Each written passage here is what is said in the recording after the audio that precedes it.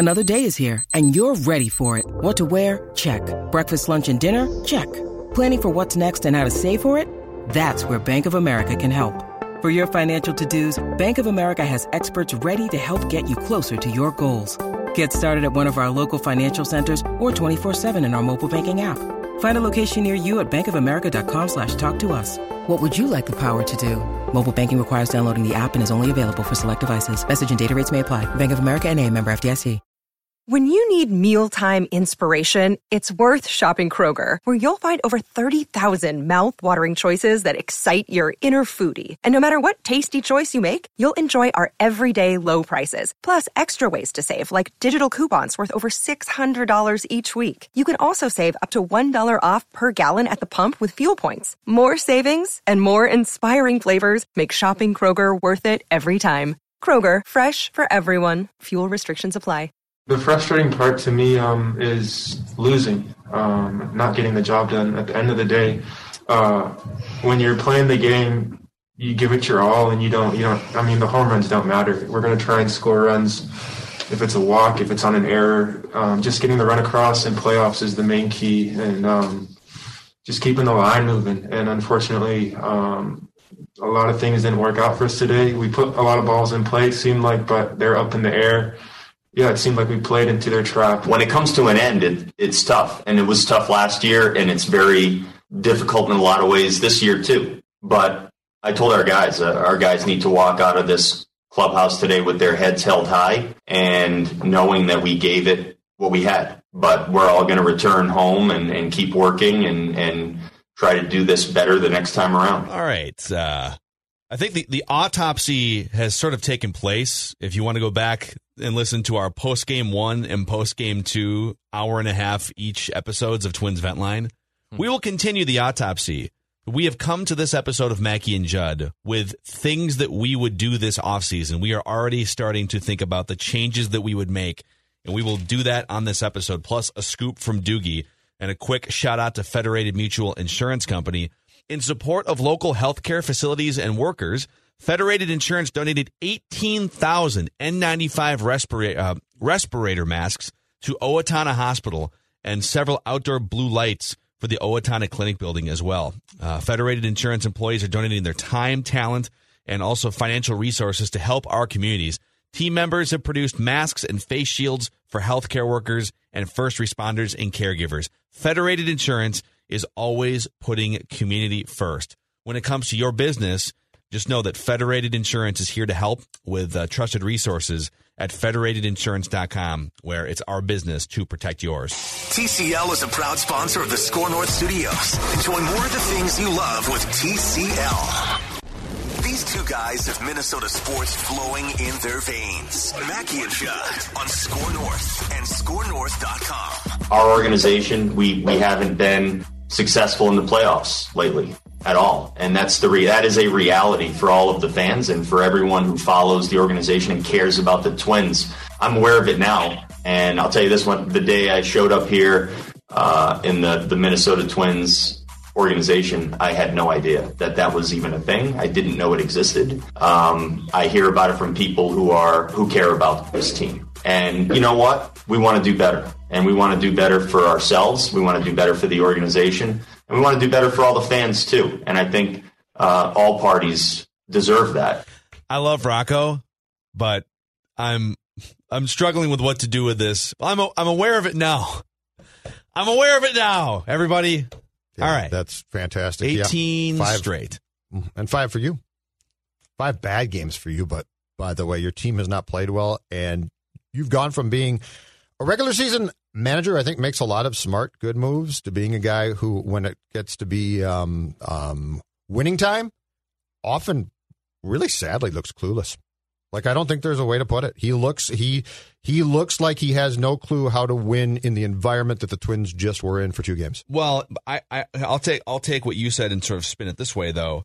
I don't know that he is just making decisions on his own. I think he is making decisions as an extension of front office philosophy, right? And like when he pulls Jose Barrios after 75 pitches, that is not just a Rocco going rogue decision. That is an organizational, philosophical decision, not based on pitch count, based on third time through the order statistics that show Jose Barrios has a 905 OPS allowed, or 950 or whatever it was, over 900. Right.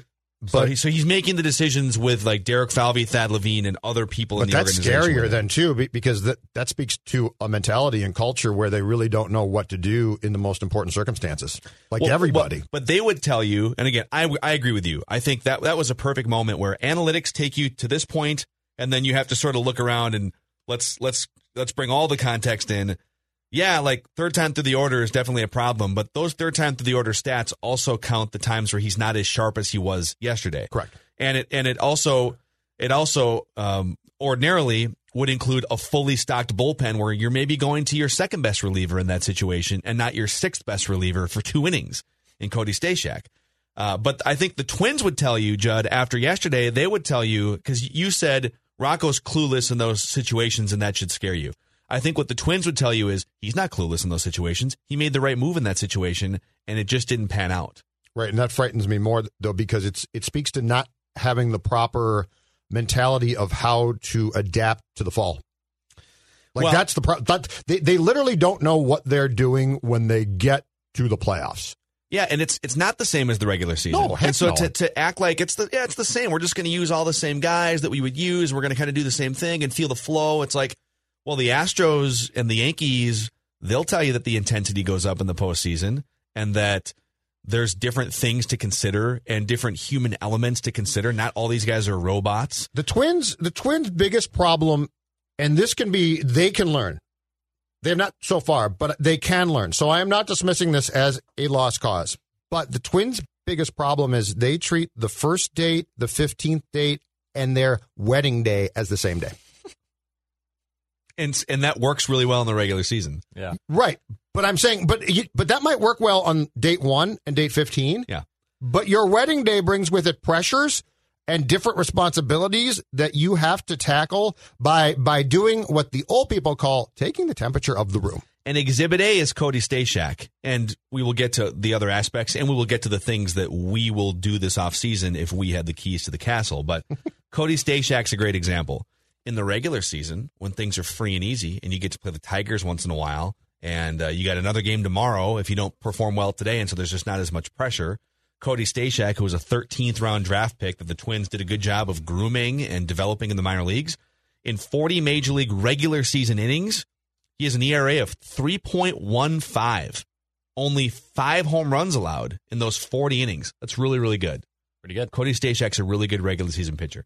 Now, this is small sample size alert because he's only pitched in the postseason for 3 2/3 innings, but he's allowed 3 home runs in that stretch with a 7.36 earned run average. And I get that is a super small sample size. But there's a human element involved here in that a guy that you have sort of elevated above what he probably should be, 13th round pick, and he's become kind of this pleasant surprise.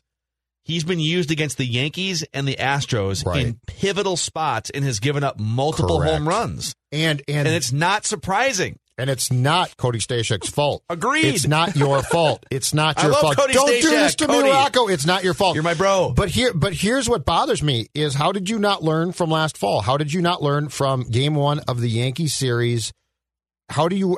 The definition of insanity is what? Repeating the same mistakes over and over again. Expecting the same results. And for these people they're a smart group. I mean, I'm not going to call them dumb. I don't like what they've done in the playoffs, but they are a smart group. To me, they should be among, because they come off as really learned people, right? Like, they're not head in the sand, old school, shut up, get off my lawn guys. So Stashak, as Exhibit A in your case, Phil, is a great one because you repeated the same mistake instead of getting another inning. And look, Stashak could have been warmed up yesterday. He could have been warmed up and standing there in the bullpen. And guess what? If Barrios struggles, I wouldn't have brought Stashak in first, but you can get Barrios out, right? But you didn't even give Barrios the opportunity. Yeah. It's inexplicable to me. And all of this is mostly irrelevant because they can't score runs. And I just to flush this completely out of our systems before we turn the page and get to how do they fix this. Okay? And you are right. I woke up this morning just like watching highlights of all these teams that are scoring 5 runs. Like yesterday, the Cardinals scored 7 runs. The Marlins scored 5 runs in their first playoff game in like 17 years or something. The Rays hit a grand slam and scored 8 runs to move on. Just all these, there's just bombas everywhere across the league. And yet every time the Twins, not only this year and last year, every time the Twins have played a playoff game for 16 years, it's like the opposing pitcher just morphs into Randy Johnson every single time. How is it possible? The Yankees scored 7 runs or whatever it was off Shane Bieber. They don't look like they've got, puckered lips in the back. They get up there. Yes. They think and believe they are savages in that box, whether it's Shane Bieber or Cody Stashak. They're going to hit bombs. Yes. And they don't care what you think or say. There's just this inherent confidence that these teams have at the plate, and it's so weird because the Twins turn this roster over time and time again. And they say that, the past doesn't matter to us. Well, then why do you look like that every single time? You can't score 5 runs once? It's been 16 years since they've scored 5 runs in a playoff game. Can you quickly, absurd. Can you quickly play that Rocco soundbite again? Because I think there's a major starting point problem with what had just happened to the Twins. The get it now, I get it now. Our organization, we haven't been successful in the playoffs lately at all. And that is a reality for all of the fans and for everyone who follows the organization and cares about the Twins. I'm aware of it now. And I'll tell you this one, the day I showed up here in the Minnesota Twins organization, I had no idea that was even a thing. I didn't know it existed. I hear about it from people who care about this team. And you know what? We want to do better. And we want to do better for ourselves. We want to do better for the organization. And we want to do better for all the fans, too. And I think all parties deserve that. All right. I'd like to go, just for a second here, I'd like to go really deep in the mental aspect of approach, okay? Really, really deep here, because this is going to get into a completely non-baseball world, but it's going to be something that I think that Baldelli, and look, he's a young guy. He's what, 39 now, I think? So he is a young human being, okay?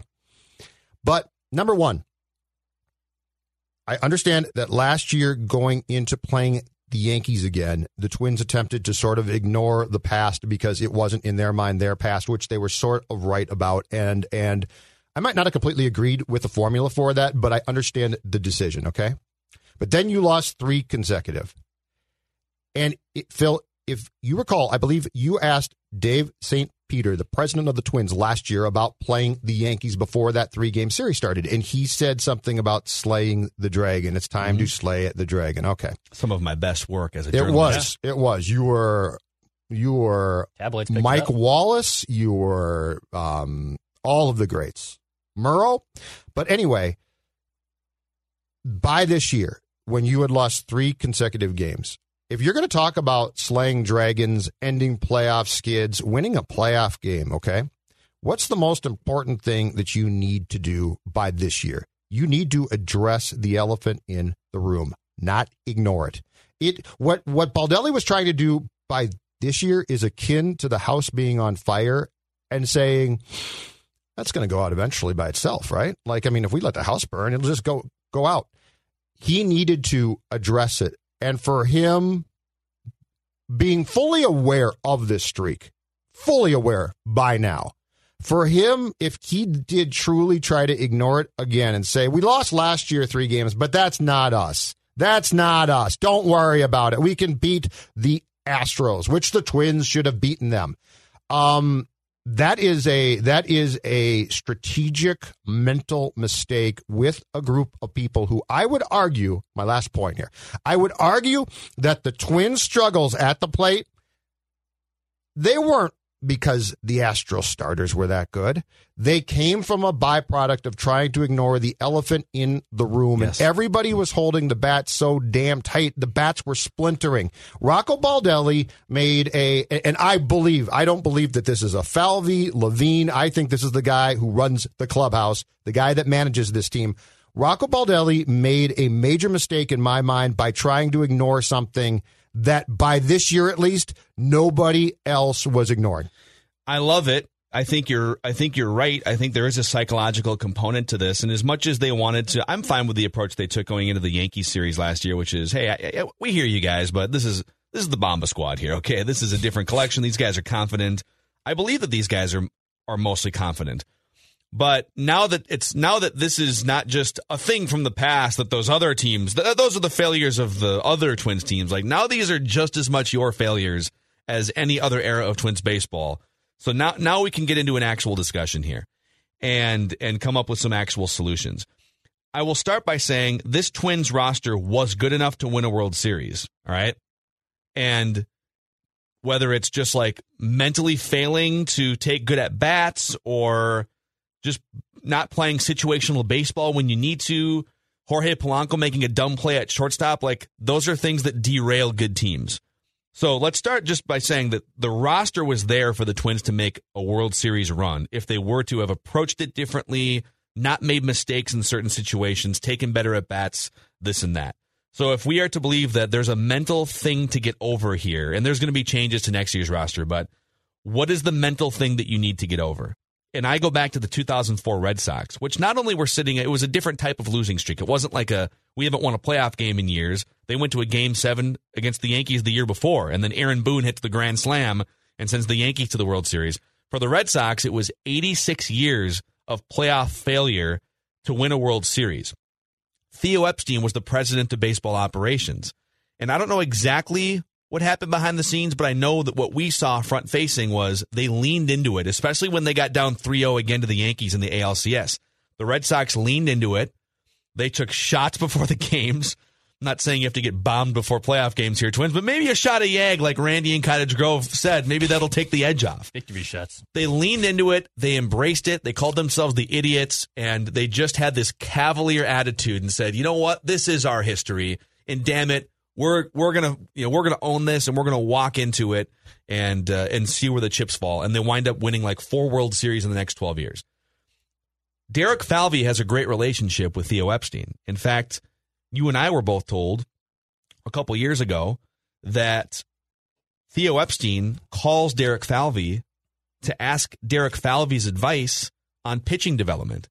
In fact, I can tell you that Theo Epstein once called Derek Falvey and said, hey, for his, as many people praise me for roster building and putting together World Series teams and ending the curse in Chicago and Boston, I have to trade for starting pitchers and sign starting pitchers because I just don't really know what I'm not very good at developing and cultivating pitchers from within. Mm-hmm. Tell me how you did it in Cleveland and how you're doing it in Minnesota.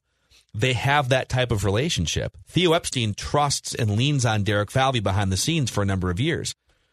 If I'm Derek Falvey, I would look to trust and lean on Theo Epstein to ask, when you have a good team, a team that's ready-made and ready to make a run, how do you get over that mental hurdle? What was the key for some of those Red Sox teams that broke through the noise multiple times, the first time being the biggest one, to win a World Series? What is the secret? What's the secret chemistry sauce? What's the secret mentality sauce, managerial speak sauce, all those things I'd want to know. Ignoring enormous issues that might be present in your relationship or your workplace or with your team is never the answer. It never improves it. And ignoring it makes you more uptight. And in sports especially, that makes you hold the bat much, much tighter. That makes you much more less likely to succeed. So I honestly think, Phil, that this starts with the fact that Baldelli is a young guy himself and doesn't necessarily, and I think he's probably learning at this point, but he doesn't necessarily understand how to process this.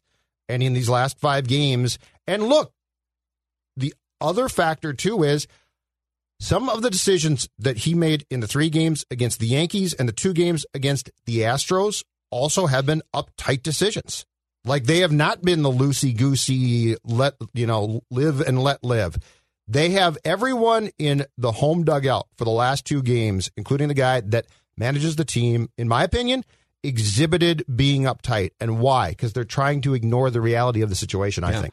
There's also, I'm not going to pretend to have all the mentality answers by any means here. Smarter baseball people that know those dynamics can do that. But there's got to be something, not just for Barrios, but for the rest of the team. When a guy is shoving like that yesterday in an elimination game, yes, and you're going over there and trying to tell him why you're taking him out of the game, and he's like, I don't want to come out of the game.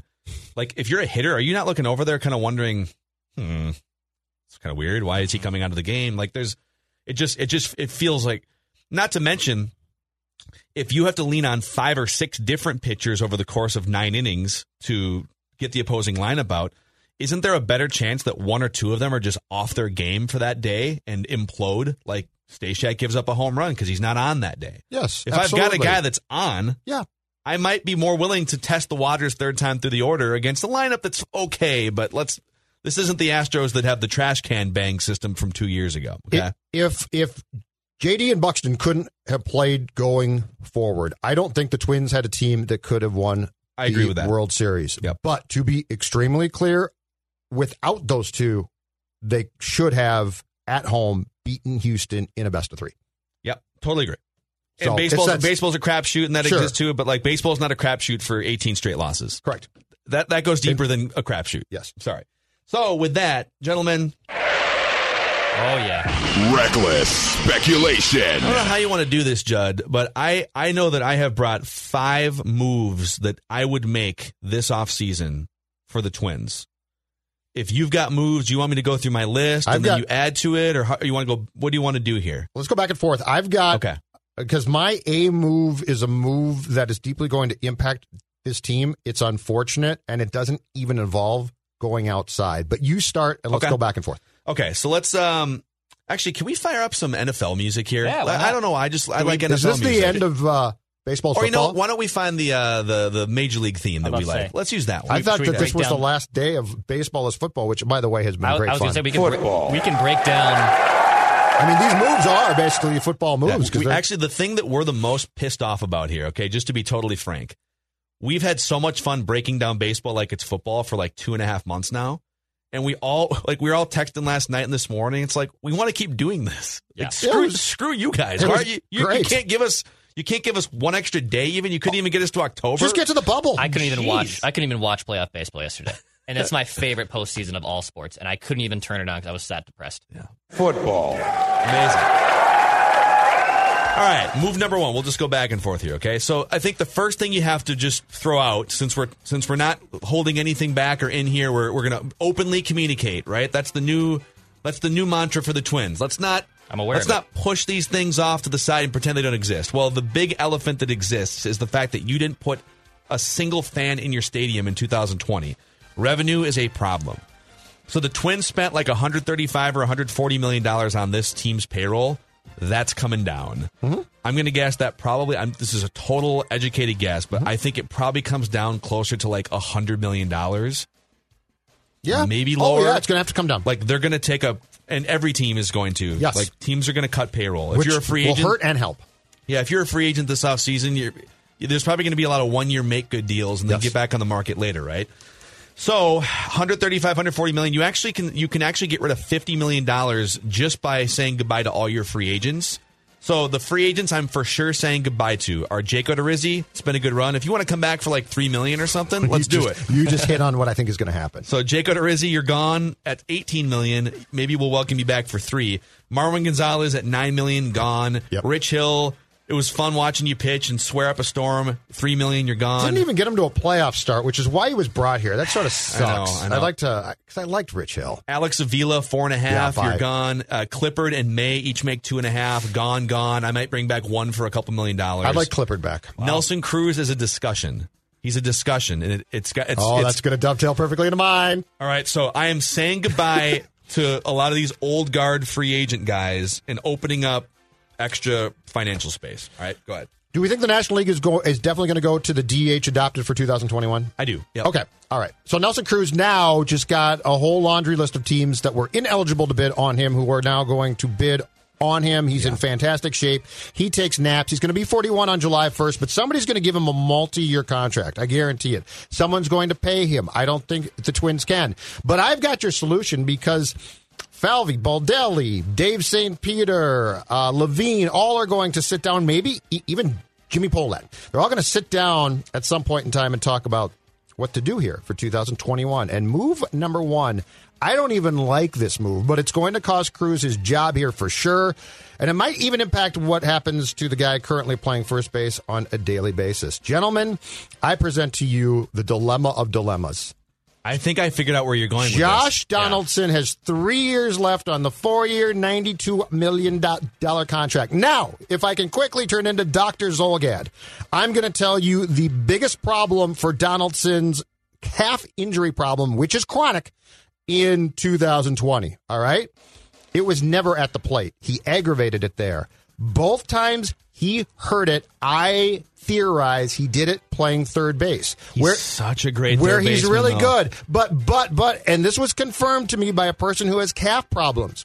The problem is, look, I'm dead serious here, okay? Chip Scoggins have calf I'm problems? not going to name him, but this was confirmed to me. The problem that Donaldson had, and my theory about where he got hurt both times, including most recently, I think against Detroit, making what was nearly a great play, is the explosion off his right leg at third base to make a play fielding-wise. It's that first step explosion, which is a different explosion than from the batter's box. Okay. And by the way, he doesn't have to run hard as a hitter.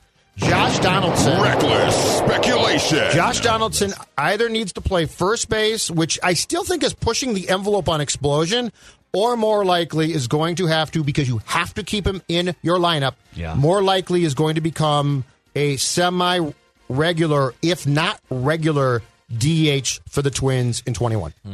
Interesting. He is. Don't tell me, Dex, you don't like it. I don't like it either. He's a great third baseman. Get around it. I honestly hate it. But okay, so to Judd's point, he's a great third baseman, and he said he has saved runs. There was 2 plays that Marwin botched this series that Josh Donaldson makes, right? Without falling to the ground. But if you're telling me, listen, the only way that you can guarantee he's in the lineup for 150 games is if he's a DH.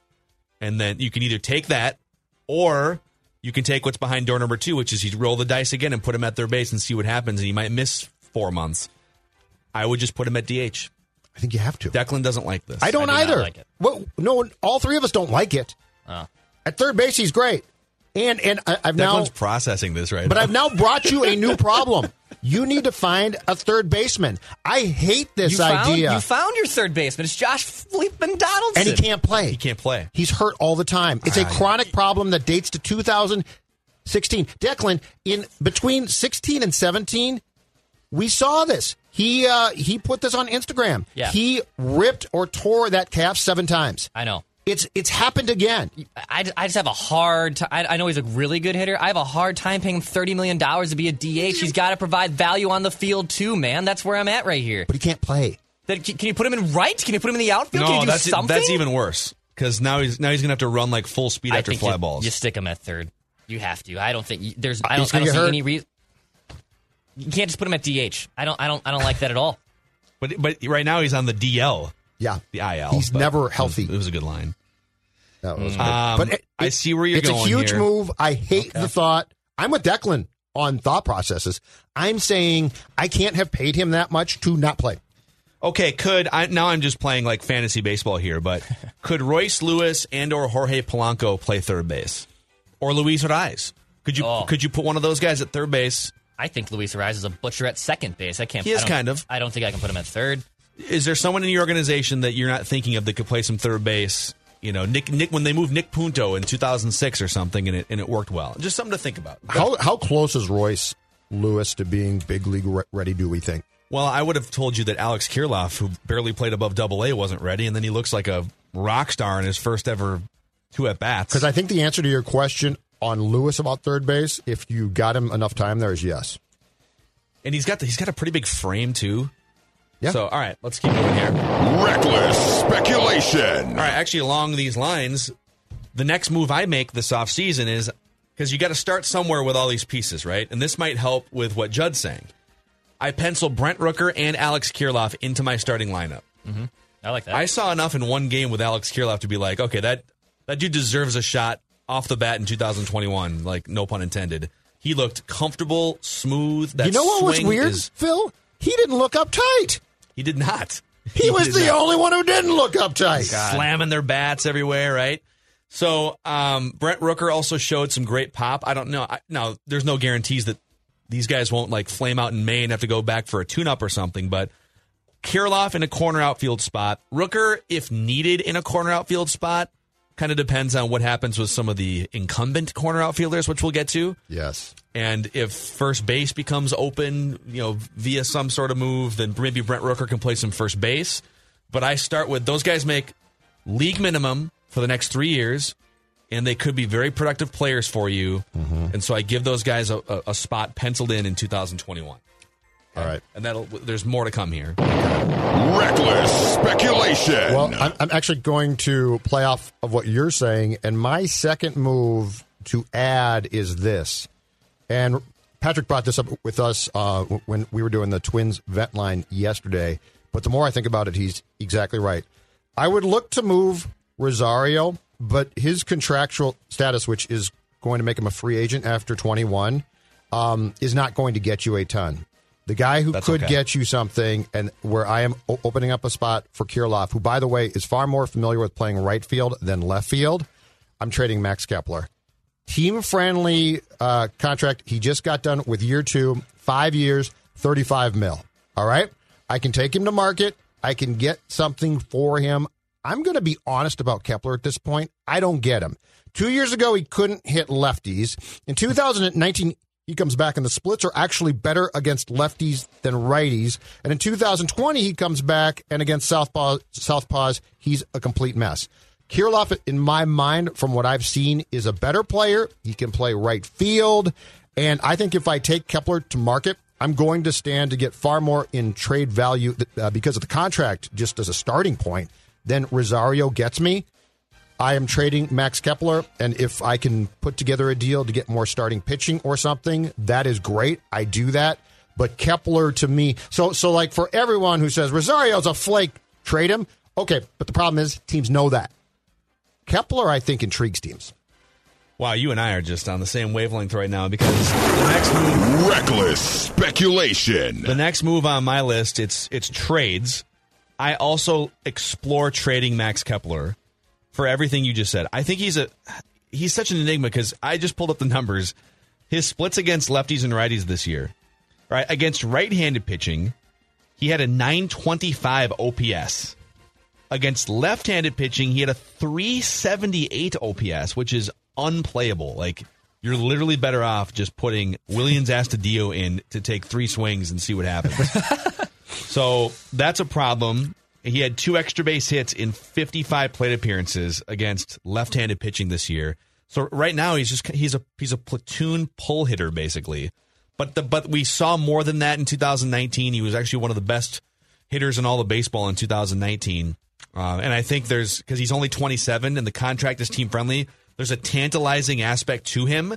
I don't think you'd be selling low on him because contract value, 2019 numbers, like a team's going to look at him and say, all right, that's a dude. We're looking for a cornerstone corner outfielder. The Twins would be dealing from a position of strength because they've got all these guys. We haven't even mentioned Trevor Larnach could be up next year too. So I would definitely look to trade Max Kepler for some sort of starting pitcher or some sort of and I think great you could prospect. Get some. Yep. Yeah. Clear room out. I also explore trading Eddie Rosario and Miguel Sano because the Twins, and Max Kepler lump him into this too, the Twins lack on-base guys. They've got Bomba guys. They've got streaky Bomba guys, but they just need guys who slump less and who get on base more often. This season, the Twins ranked 20th in on-base percentage and 6th in home runs. So they never have anybody on base when they hit home runs, and oftentimes the home runs go away for like a week at a time. I don't know, like this last week, for instance. Like after the Detroit games. And when's the last time you saw the Bomba robe? It's been like 2 weeks. So I like it. All right, Judd? Reckless speculation. What else? So I think that there's a very good chance that both corner outfielders are traded, probably in separate deals. Here's a very difficult conversation, and I've, since last night, given this a lot of thought because it intrigues me, and I'm not a fan, but I think his value is so low I actually don't trade him. Miguel Sano. He signed last January a 3-year, $30 million contract, which is a great team contract, okay? But if you look at what he did beginning on September 1st, speaking of unplayable, it's unplayable. He was awful. He is a strikeout machine. He couldn't get on base. He was an absolute train wreck. And for all of those purposes, I say to myself, good riddance. I can't take this. But then I think if I take him to market now, other teams, we always want to trade guys who we're frustrated with, right? Just trade them. Well, teams aren't stupid. Teams are going to say, I'll take Sano and I will give you player X and Y. And by the way, those guys aren't great.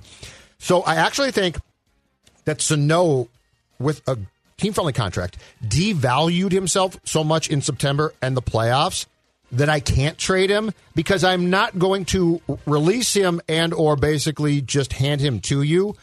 I think the conversation, again, and I'm so sick of this conversation, and we've had it 1,000 times on the field, off the field, blah, blah, blah.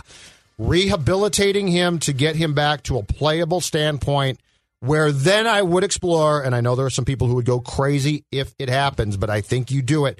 Then I explore trading him.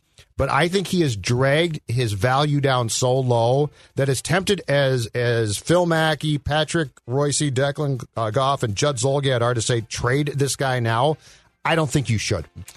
Oh man, I honestly, dude, like if it becomes sort of a number crunching game at first base and DH, I would almost just get rid of him, like literally trade him for a C-level prospect. Ooh, I am so low on him. I am too, and but I can't do that. I get that he hits home runs, and that's awesome. But what if I get him hot and then trade him? Like if I get him in a month stretch, I can actually then market him a little bit. You're right. I'm being reactionary because I just looked at his playoff numbers, and he's batting 100 in the playoffs. Check out his September, Phil. Yeah, it's a disaster. September is a joke. So I'm being reactionary. You're being prudent, and that's the right move. So I'll just move on to my next move.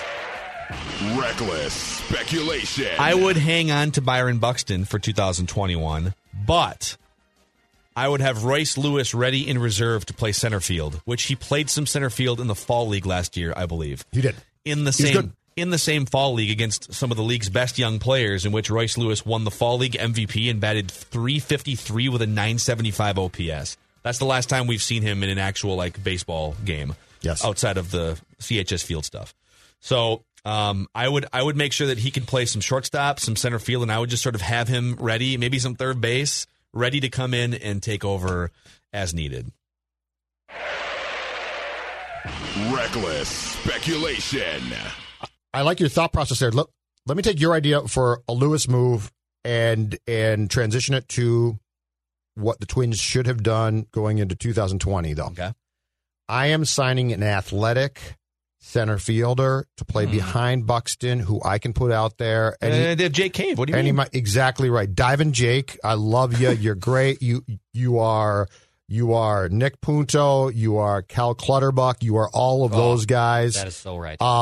You make hustle look fun, even when you're not necessarily really hustling. Billy Hamilton's available. Do you remember? Guy can't get on base. Do you guys recall last year? I believe he sat on the market for an extended period of time.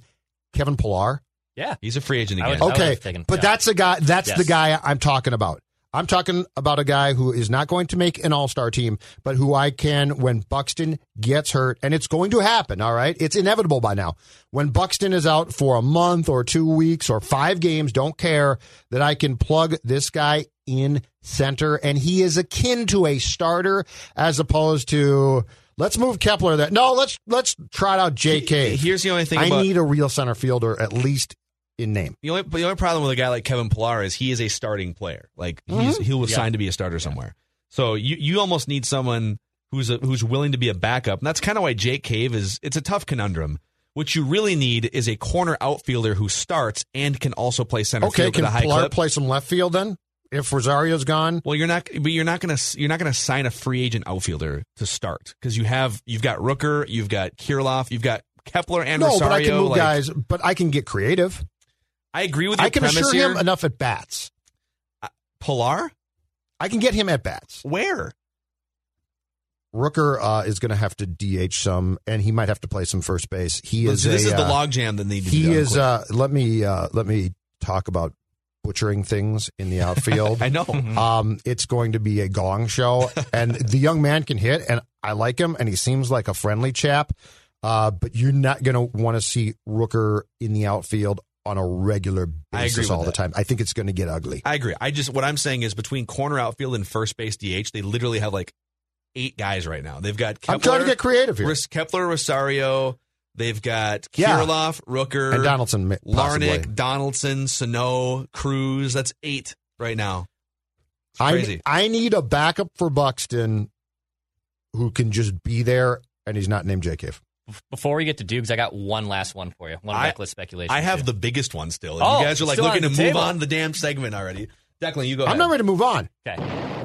Is Doogie here right now? Yeah. Is he sitting in there? He's knocking around the door. He can join us. Okay. He loves to speculate. Actually, let's I'll get him in. Bring him in for Phil's last bomb. Okay, I like good. that. Perfect. I like okay, that. well, do it. the big bomb. All right, I got a good shortstop, straight up shortstop for shortstop trade here. Wow. So I'm getting rid of Jorge Polanco. I love how we just got rid of everybody on the roster. Talk to me, Goose. I like where you're going. So this guy's entering the last year of a 2-year deal, and he's one of the best, but I don't think this team's going to be able to afford him. What about a straight-up shortstop for shortstop swap? Jorge Polanco for Trevor Story in Colorado.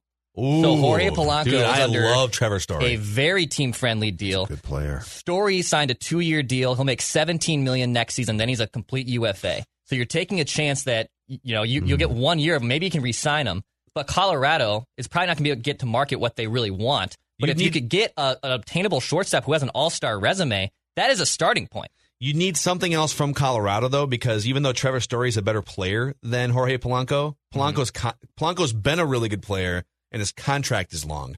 But if it's like Colorado kicks in Trevor Story and an elite reliever or prospect or whatever, right. Can they kick in some cash to pay the contract?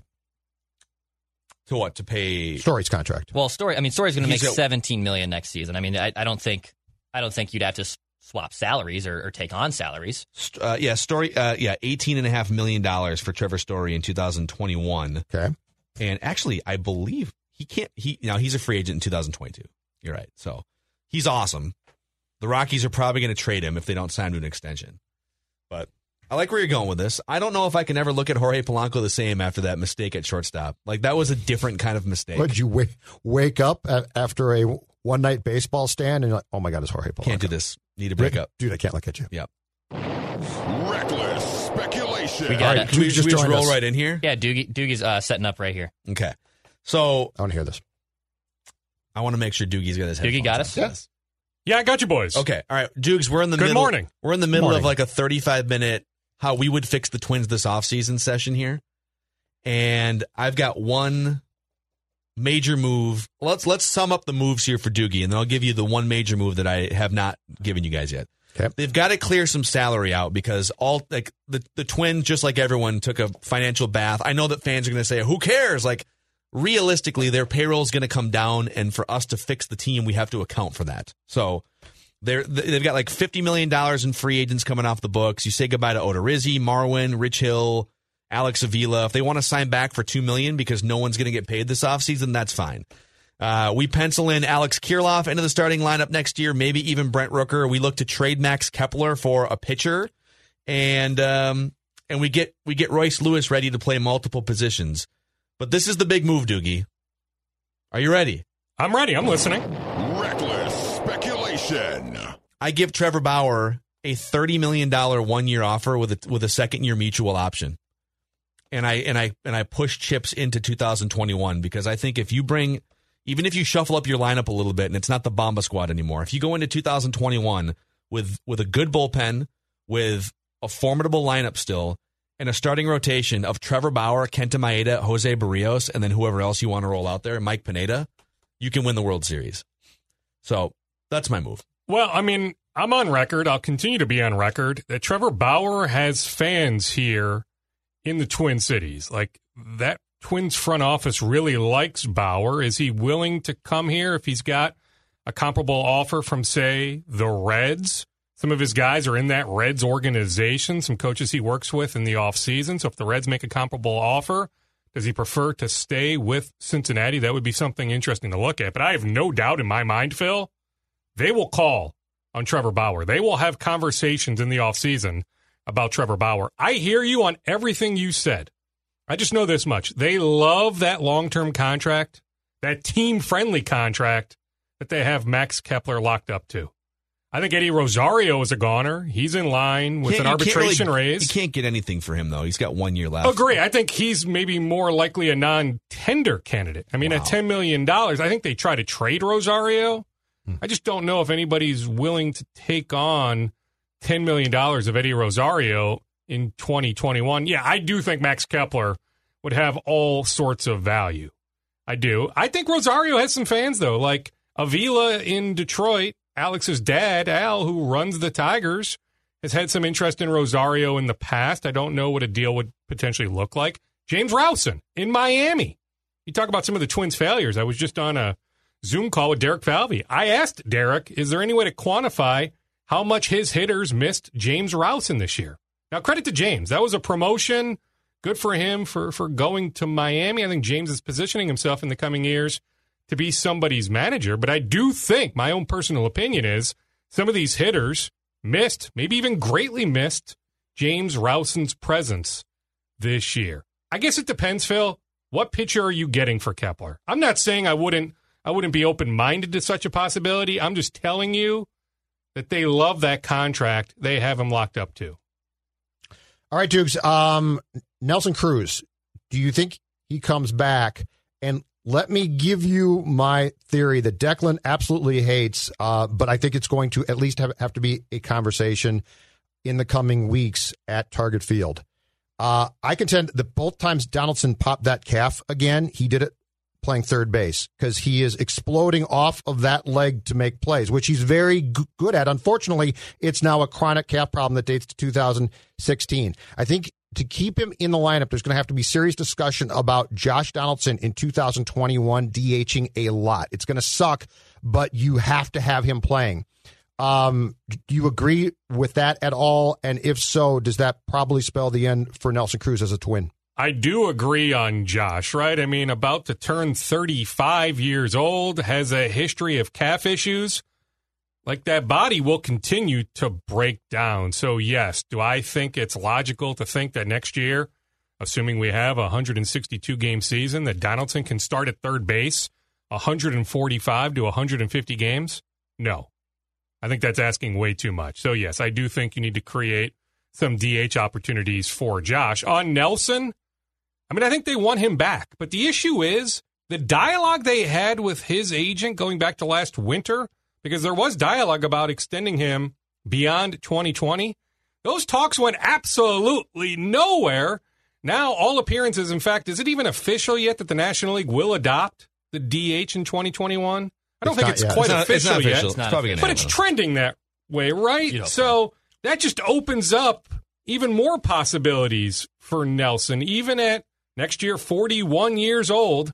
I think somebody's willing to give him a 2-year deal in the 22 to 24, $25 million range. Yeah, I'm still curious to see the COVID fallout, what some of these contracts look like. So maybe that's pretty optimistic. Maybe it's lower than that. But I do think there will be a decent market for Nelson. But all things considered, like, I think in the end, Nelson's agent, because Nelson wants this, Nelson's agent will circle back to the Twins at the end and say, okay, the Reds made this offer, or you name the team. This team made this offer. Are you willing to match that offer? If you are, Nelson's coming back to you guys because that's his first choice. He wants to be back in Minnesota. Then I think the Twins will have a decision to make. But just based on the dialogue they had with his camp last winter, it's trending in the direction of Nelson being elsewhere. Okay. How ready? We saw Alex Kirilloff, and I thought he just looked like a pro in his first game. It's hard to tell how Phil, sustainable he's so it is. good. Like, he's going to win a Major League Baseball batting title. Wow. Like, I'll say that. I'm not going to just say batting title because somebody could say, yeah, he'll win it at AAA. No, he is going to win a Major League Baseball batting title. Can we make that or write that down prediction? Would you make it to write that down? Do you want to write that down? Absolutely. I mean, this thing may go out. Hopefully, we're all still employed in 10 to 12 years to see the conclusion of that. But, yeah, I do think that swing will win a batting title. So here's my question. Get in 12 years. Dude. As it pertains to Brent Rooker, who we saw for a little bit this year, and he looked really good, and Alex Kirilloff, and then Royce Lewis was insanely good in the fall league last year, and then we didn't get to see him this year. How ready are those three guys at the beginning of 2021, and how much does their readiness affect maybe trading Rosario, Kepler, Miguel Sano saying goodbye to a Nelson Cruz, et cetera, Doogie? Because those guys all make $500,000 and could be potential cornerstones and allow you to spend money elsewhere. I think you need to go case by case. In the case of Rooker, I think we saw enough of him against Major League pitching to suggest he's good. Like, he's good to go. He did recently have the wrist surgery per Falvey on the Zoom call I just got off of. All went well. The follow-up doctor visits have gone well. All signs point to Rooker being just fine come next spring training. So, yeah, I mean, I think Rooker is ready to face Major League pitching on a regular basis. On Kirilloff, like talking to people over at the alternate site, the Toby Garden hires and some others that were over in St. Paul, he squared up everything. Like, he doesn't swing and miss. He is going to hit the ball. Even that single yesterday was a rock-solid single. You think about that at-bat in the ninth. Bregman made a nice play, was positioned well, but that was a pretty hard-hit ball. Even that first at-bat, think about the nerves in the first inning with the bases loaded. Like, he hit that ball relatively well. Yeah, I mean, line drive to the center fielder, you know, maybe in between line drive and a fly ball, but he's not going to swing and miss. So I think Kirilloff is ready. I think Royce still needs a little bit more time. I do, but I think at some point, like, Royce is going to see the majors at some point in 2021. Would it make some sense, Judd, to you know, like, he played pretty much all shortstop in St. Paul. And it was weird in St. Paul. Like, Derek even noted, like, Toby Gardenhire at times was playing third base. So it's really hard to quantify, like, overall performance of guys in St. Paul just based on bodies and some social distancing and some of the other things they had in place over there. So think about that. No offense to Toby, but, like, if he's playing third base, you know, it's more about just the guys get, you know, good wood on the ball. You know, forget about if they reached first base or not, just based on some of the fielders that were in the field. But I think Royce, my understanding is, had a good run in St. Paul, but I still think he needs a little bit more time. Like, when's opening day? Is it March 25th or March 28th? That might be a little aggressive. Like, maybe more like May, late May, early June. But would it make some sense to prepare Royce to play some third base? See, Phil said that. Doogie and I are tracking here. Phil said that. Judd wants Donaldson to DH, which leaves an opening at third. And I said, between Royce, Polanco, and Arraez, who wants to play at third base? I think you want Royce's arm at third, right? Of those three, Phil, right? Don't you want Royce's arm among those three? Love it. I don't want Jorge's arm at third. I need to make something very clear. Yeah. I don't want Donaldson DHing. I think it's an inevitability that he's going to have to. Yes. I am not for this move. This is not a Judd suggestion. Nobody should be for that move at $22 million a year. You're not paying him that much money. You think about his history at third base, Gold Glove-esque defense. You're not paying him that much money to be a designated hitter for the next 3 years. Right. But yes, I do think it is inevitable with the calf history that he is going to need DH at bats. What is the internal concern that you think regarding two players, Miguel Sano and Mitch Garver? And I know it was a weird 60-game shortened year, but Garver looked about as lost as you can possibly look after hitting, 31 home runs last season. I mean, the right answer on Garver is probably somewhere in the middle, right? That last year was the career year. He's not duplicating those numbers ever again in all likelihood, but he's not quite this bad. But I think what you'll see next year is a lot of Ryan Jeffers. Like, I think Avila leaves as a free agent. You have your two catchers. They are locked in, and it might be close to a 50-50 split. Like, I think Jeffers is going to play a good amount next year. But I think Garver is going to be in the lineup enough next year. So, I mean, we can talk about, you know, the issues this year all we want, but I think Garver is back next year. On Sano, yeah, I mean, you look at those numbers the last few weeks, but what are you going to do, right? Like, I don't know if I would have given him the contract they did, but it's not a ridiculous contract that they gave him when last, was it January? 3 years, $30 million? Yes. I mean, it's not ridiculous, but I don't think he's got a lot of trade value. Like, I have that in my timeline on social media so often. Trade Miguel Sano for a good pitcher. We can talk if we want about Max Kepler. I think Kepler's got legit value in the league, although I think finding a corner outfielder, although he can play some center field. You could put Max in center field. But I just don't know how many corner outfielders have premium value for a good starting pitcher. But you're not trading, this I know, you're not trading Miguel Sano for a really good starting pitcher. Nobody on the planet is making that trade. So at this point, I think you just roll with it. But hey, if Kirilloff needs some time at first base next year, like, I wouldn't guarantee Miguel Sano 600 at-bats next year. That I know. Yeah. Dude, we're going to play this Baldelli soundbite one more time, and then we want your reaction And plus, you just got off the Derek Falvey Zoom session. We're going to play this and react to it. Our organization, we haven't been successful in the playoffs lately at all. And that is a reality for all of the fans and for everyone who follows the organization and cares about the Twins. I'm aware of it now. And I'll tell you this one, the day I showed up here in the Minnesota Twins organization, I had no idea that was even a thing. I didn't know it existed. I hear about it from people who care about this team. And you know what? We want to do better. And we want to do better for ourselves. We want to do better for the organization. And we want to do better for all the fans, too. And I think all parties deserve that. So, Doogie, a few years ago, all these guys come in, Falvey, Levine, and then eventually Rocco Baldelli. And, hey, listen, all those failures, those are from the old regime. Those are from Gardy, and those are from Terry Ryan, and those are different rosters. This is I get the fans have been part of this, but this is not something that we really actively think about. Well, now it's on all of them, too, because they've lost all of their postseason games the last 2 years and going back to 2017. So what is the feeling now, front office, and what you glean from what Rocco Baldelli said? Well, it's a little troubling that he had no idea about the streak. I guess when he took the job, it would have been, 13 consecutive playoff losses, because he's responsible for the last 5, the sweep last year, 3-0 New York. No one pulls him aside and tells him, hey, just so you know, this is a thing and people talk about it a lot. Yeah, so that's a little troubling. The rest of what he said, that vibes with me. That should vibe with the fan base. I think that was well put, well spoken, but I just don't know. It's hard for me to comprehend how he wasn't aware of the playoff history. But that being said, I do think the clubhouse would look at him like a fool if he brought that up, because a lot of those guys, they're responsible now for 5, some 3, but just about everyone else isn't responsible for 13 of those losses. So I do think bringing that up in the clubhouse would have been really, really weird. I think going into the Yankee series last year, I probably agree. I think going into this year, it was imperative to do. And if your players don't like it, just too bad. You've got to take control and embrace it. Like Phil said, embrace it. The Red Sox did. I mean, those players, at that time certainly did not go back to 1909 or something like that.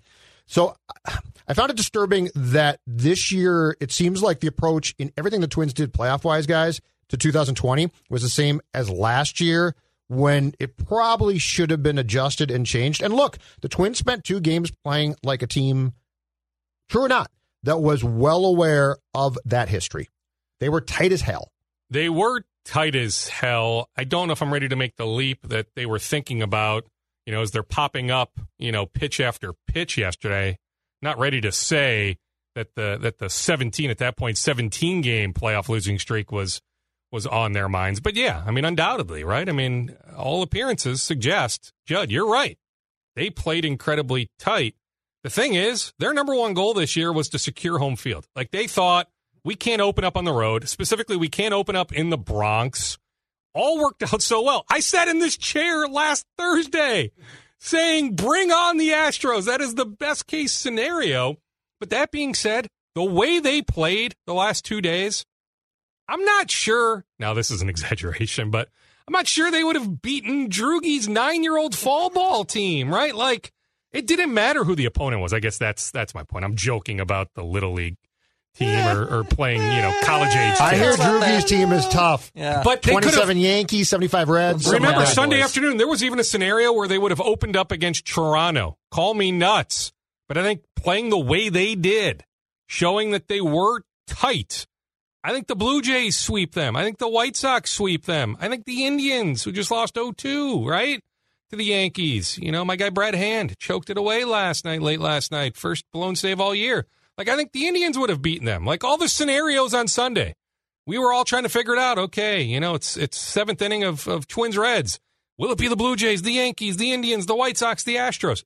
It didn't matter, right? Like, it really didn't. The way they played, the mistakes they made, the Polanco throw wide of second base, Buxton getting caught in the rundown, popping up pitch after pitch.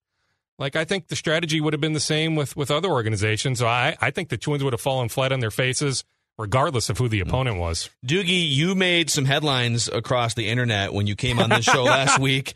And this is a funny thing. Like, people are killing the messenger. You relayed what a source told you, a source well connected to Karl Anthony Towns' inner circle, told you about their opinion of whether he wants to be here still in a couple of years. So just the floor is yours to react to the reaction to what you said last week. Sure. Well, I mean, I can't control, what the aggregators aggregate. I will say, I get texted a lot of stuff. Oftentimes, it doesn't pass the old sniff test. I don't make mention of it at all. I might tell you guys off mic, tell somebody off camera on the TV side, but I don't bring it to a forum like this, a forum like television, even my social media forum. But in this particular instance, and I'll tell you, somebody from the Wolves called me and didn't light me up, but just wanted to understand my process, and I explained it, and this person said, okay, I respectfully disagree, and it was a 35-minute conversation. But there's nothing to, sorry, I don't mean to, I'm certainly not going to, air out your sources by any means, but there's nothing to disagree with. You reported someone's opinion. Well, I think the issue they had was, and I just read it verbatim. I can show you. I'm not going to show the camera right here, but I'll show you guys so you know I'm telling the truth. The text message. So I read it verbatim, quote, good as gone. But I also said, which got buried, that me personally, from talking to people, I don't say this lightly, that Karl isn't good as gone right this second, that it's going to be an interesting and fascinating year. For Karl, for the franchise as a whole, let's reevaluate after next year. Let's circle back to this conversation October of 2021. It's entirely possible at the trade deadline next year that Gerson finds a way to acquire Ben Simmons or Bradley Beal, or you name the superstar that will be available. If that happens and you have the threesome of that superstar, Karl Anthony Towns, D'Angelo Russell, that they win, maybe they can capture the 7 or 8 seed, make a run this next year, like Memphis made this year, then yeah, I think Karl stays. I do. I'm not dismissing him, maybe even completing the 4 remaining years on this max contract. It's possible. But I passed along, you're right, Phil, don't kill the messenger, that in league circles, this wasn't the first time, by the way, I've heard this going back multiple months, that people in league circles have heard from those close to Karl that yeah, they think eventually he is going to take the path of Anthony Davis and ask out. But make no mistake, the Wolves are not trading Karl Anthony Towns anytime soon. When you hear Gerson, Ryan, heck, at some point, hopefully Karl talks to us, they're going to say it's going to be kumbaya. They're going to say everything positive, right? They're going to say how happy they are. They're not going to admit on the record of any internal strife or anything like that. I'm just saying it's something worth keeping an eye on over the next 12 months, and we'll go from there. Is Karl at the Wolves optional camp yet? Well, he was in Cabo. I mean, TMZ was all over that. He's got the girlfriend. Funny how you Jordan said your Woods. thing, and then shortly thereafter it comes out that he's not at the workout that you'd hope he'd be at. Yes, although, you know what? I will defend him on that. We don't even know when next season starts. He's like, I'll defend him on that. She's super hot, Yeah. man. Have you Yeah. seen her I'd be in Cabo too. Yeah, I mean, happy girlfriend, right? Happy wife, happy life, right? Like it was her 23rd What about birthday. happy GM? Trip to Cabo. Who's turning down a trip to Cabo? Put it this way. Let's just say the Wolves would have loved for Karl to be there, right? Last week, scrimmaging on Sunday, scrimmaging last night. They're still trying to get clarity whether he can get back in the bubble. Now, to me, common sense says you test him. You have the testing capabilities. If he tests negative, multiple tests maybe over the course of a couple days, why couldn't he re-enter the bubble? But they're still trying to get clarity from the league on whether he'll be even able to enter the bubble. But he's been in. I talked to Ryan the morning after they won the draft lottery. I talked to him at 8 a.m. that morning. I did an on-the-record Zoom call with Ryan. He just got off the court with Karl. Karl was legitimately in there at 6 a.m. Working his butt off. Karl's been in at different points throughout the summer, early in the morning. And time doesn't matter. He could be there at 3 o'clock in the afternoon. Who cares what time? But he's been in working hard. Of the Wolves' concerns, Karl Anthony Towns, the wrist is good. I wouldn't be worrying about Karl Anthony Towns right this second. Maybe in a year, if things get dicey over the next season. And at some point, I think they need to coach him harder, ride him harder, expect more from him, stop coddling to him in so many ways. But, 6 months after, 5 months after mom died, I don't think that's the right time. I also think there's something we said. People grieve in different ways. Mm-hmm. It's possible love. Like, he's known as his current girlfriend, Jordan Woods, for a while. It's possible, but they weren't romantically involved, as far as I know, going back, a year or 18 months. And it's possible, right? Like, he needs a woman in his life. And so I'm not going to knock him 5 months from opening day or 4 months from opening day taking a trip to Mexico when it happened to be her birthday. It's probably something that was planned at least a few weeks out. Just like I'm not mad at Hernan Gomez for committing to a movie before he knew these dates of this particular bubble. It's voluntary. Like, emphasis on voluntary. The NBA has been very vocal with front offices. Do not try to convince guys. You can say, yeah, it'd be nice to have you, but you're not supposed to be prodding guys and saying, if you don't show up, you're not supposed to threaten guys, anything like that. This is very, very, very voluntary. So overall, on Karl not being there right now, I wouldn't worry all that much. In fact, I wouldn't worry at all. Doogie, what is in your bag of scoops here that we haven't gotten to? Give us a little 60 seconds of rapid-fire scoops here. I mean, I suppose if you want to worry about anything with the Wolves, Malik Beasley was arrested last weekend. Yeah. That's not the first time the Plymouth Police Department has been to his, I don't know if he bought the house, probably renting the house. Didn't he just move in? I don't know exactly when he moved in. I think he bought it not that long ago. I don't know if he bought it or not. That's not good. All right. But the cops have been to that house before. It's just, and he's got the right attorney, and the Wolves have a good security team. It'll probably end up being very, very minor. You have the right people in your corner, but just hearing some other stuff, like Malik fired his agent back in June, Rich Paul, Clutch Sports, that's LeBron's agent, Anthony Davis's agent. Doesn't matter that Rich Paul is an upper echelon agent, but just hearing some stories about that Malik is starting his own corporation, that he's got these crazy aspirations about his corporation, and Dad's maybe more involved than ever, and Dad can maybe be a bit of a pain. Just some red flags there. But I'll tell you this much: I had an Eastern Conference executive reach out to me and say, what do you think on Malik?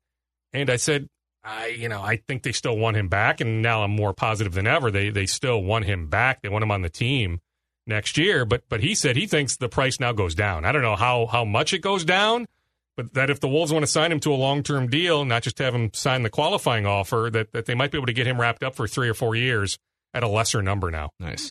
That's Darren Doogie Wolfson. He's our friend. Can I give you one more? Yeah.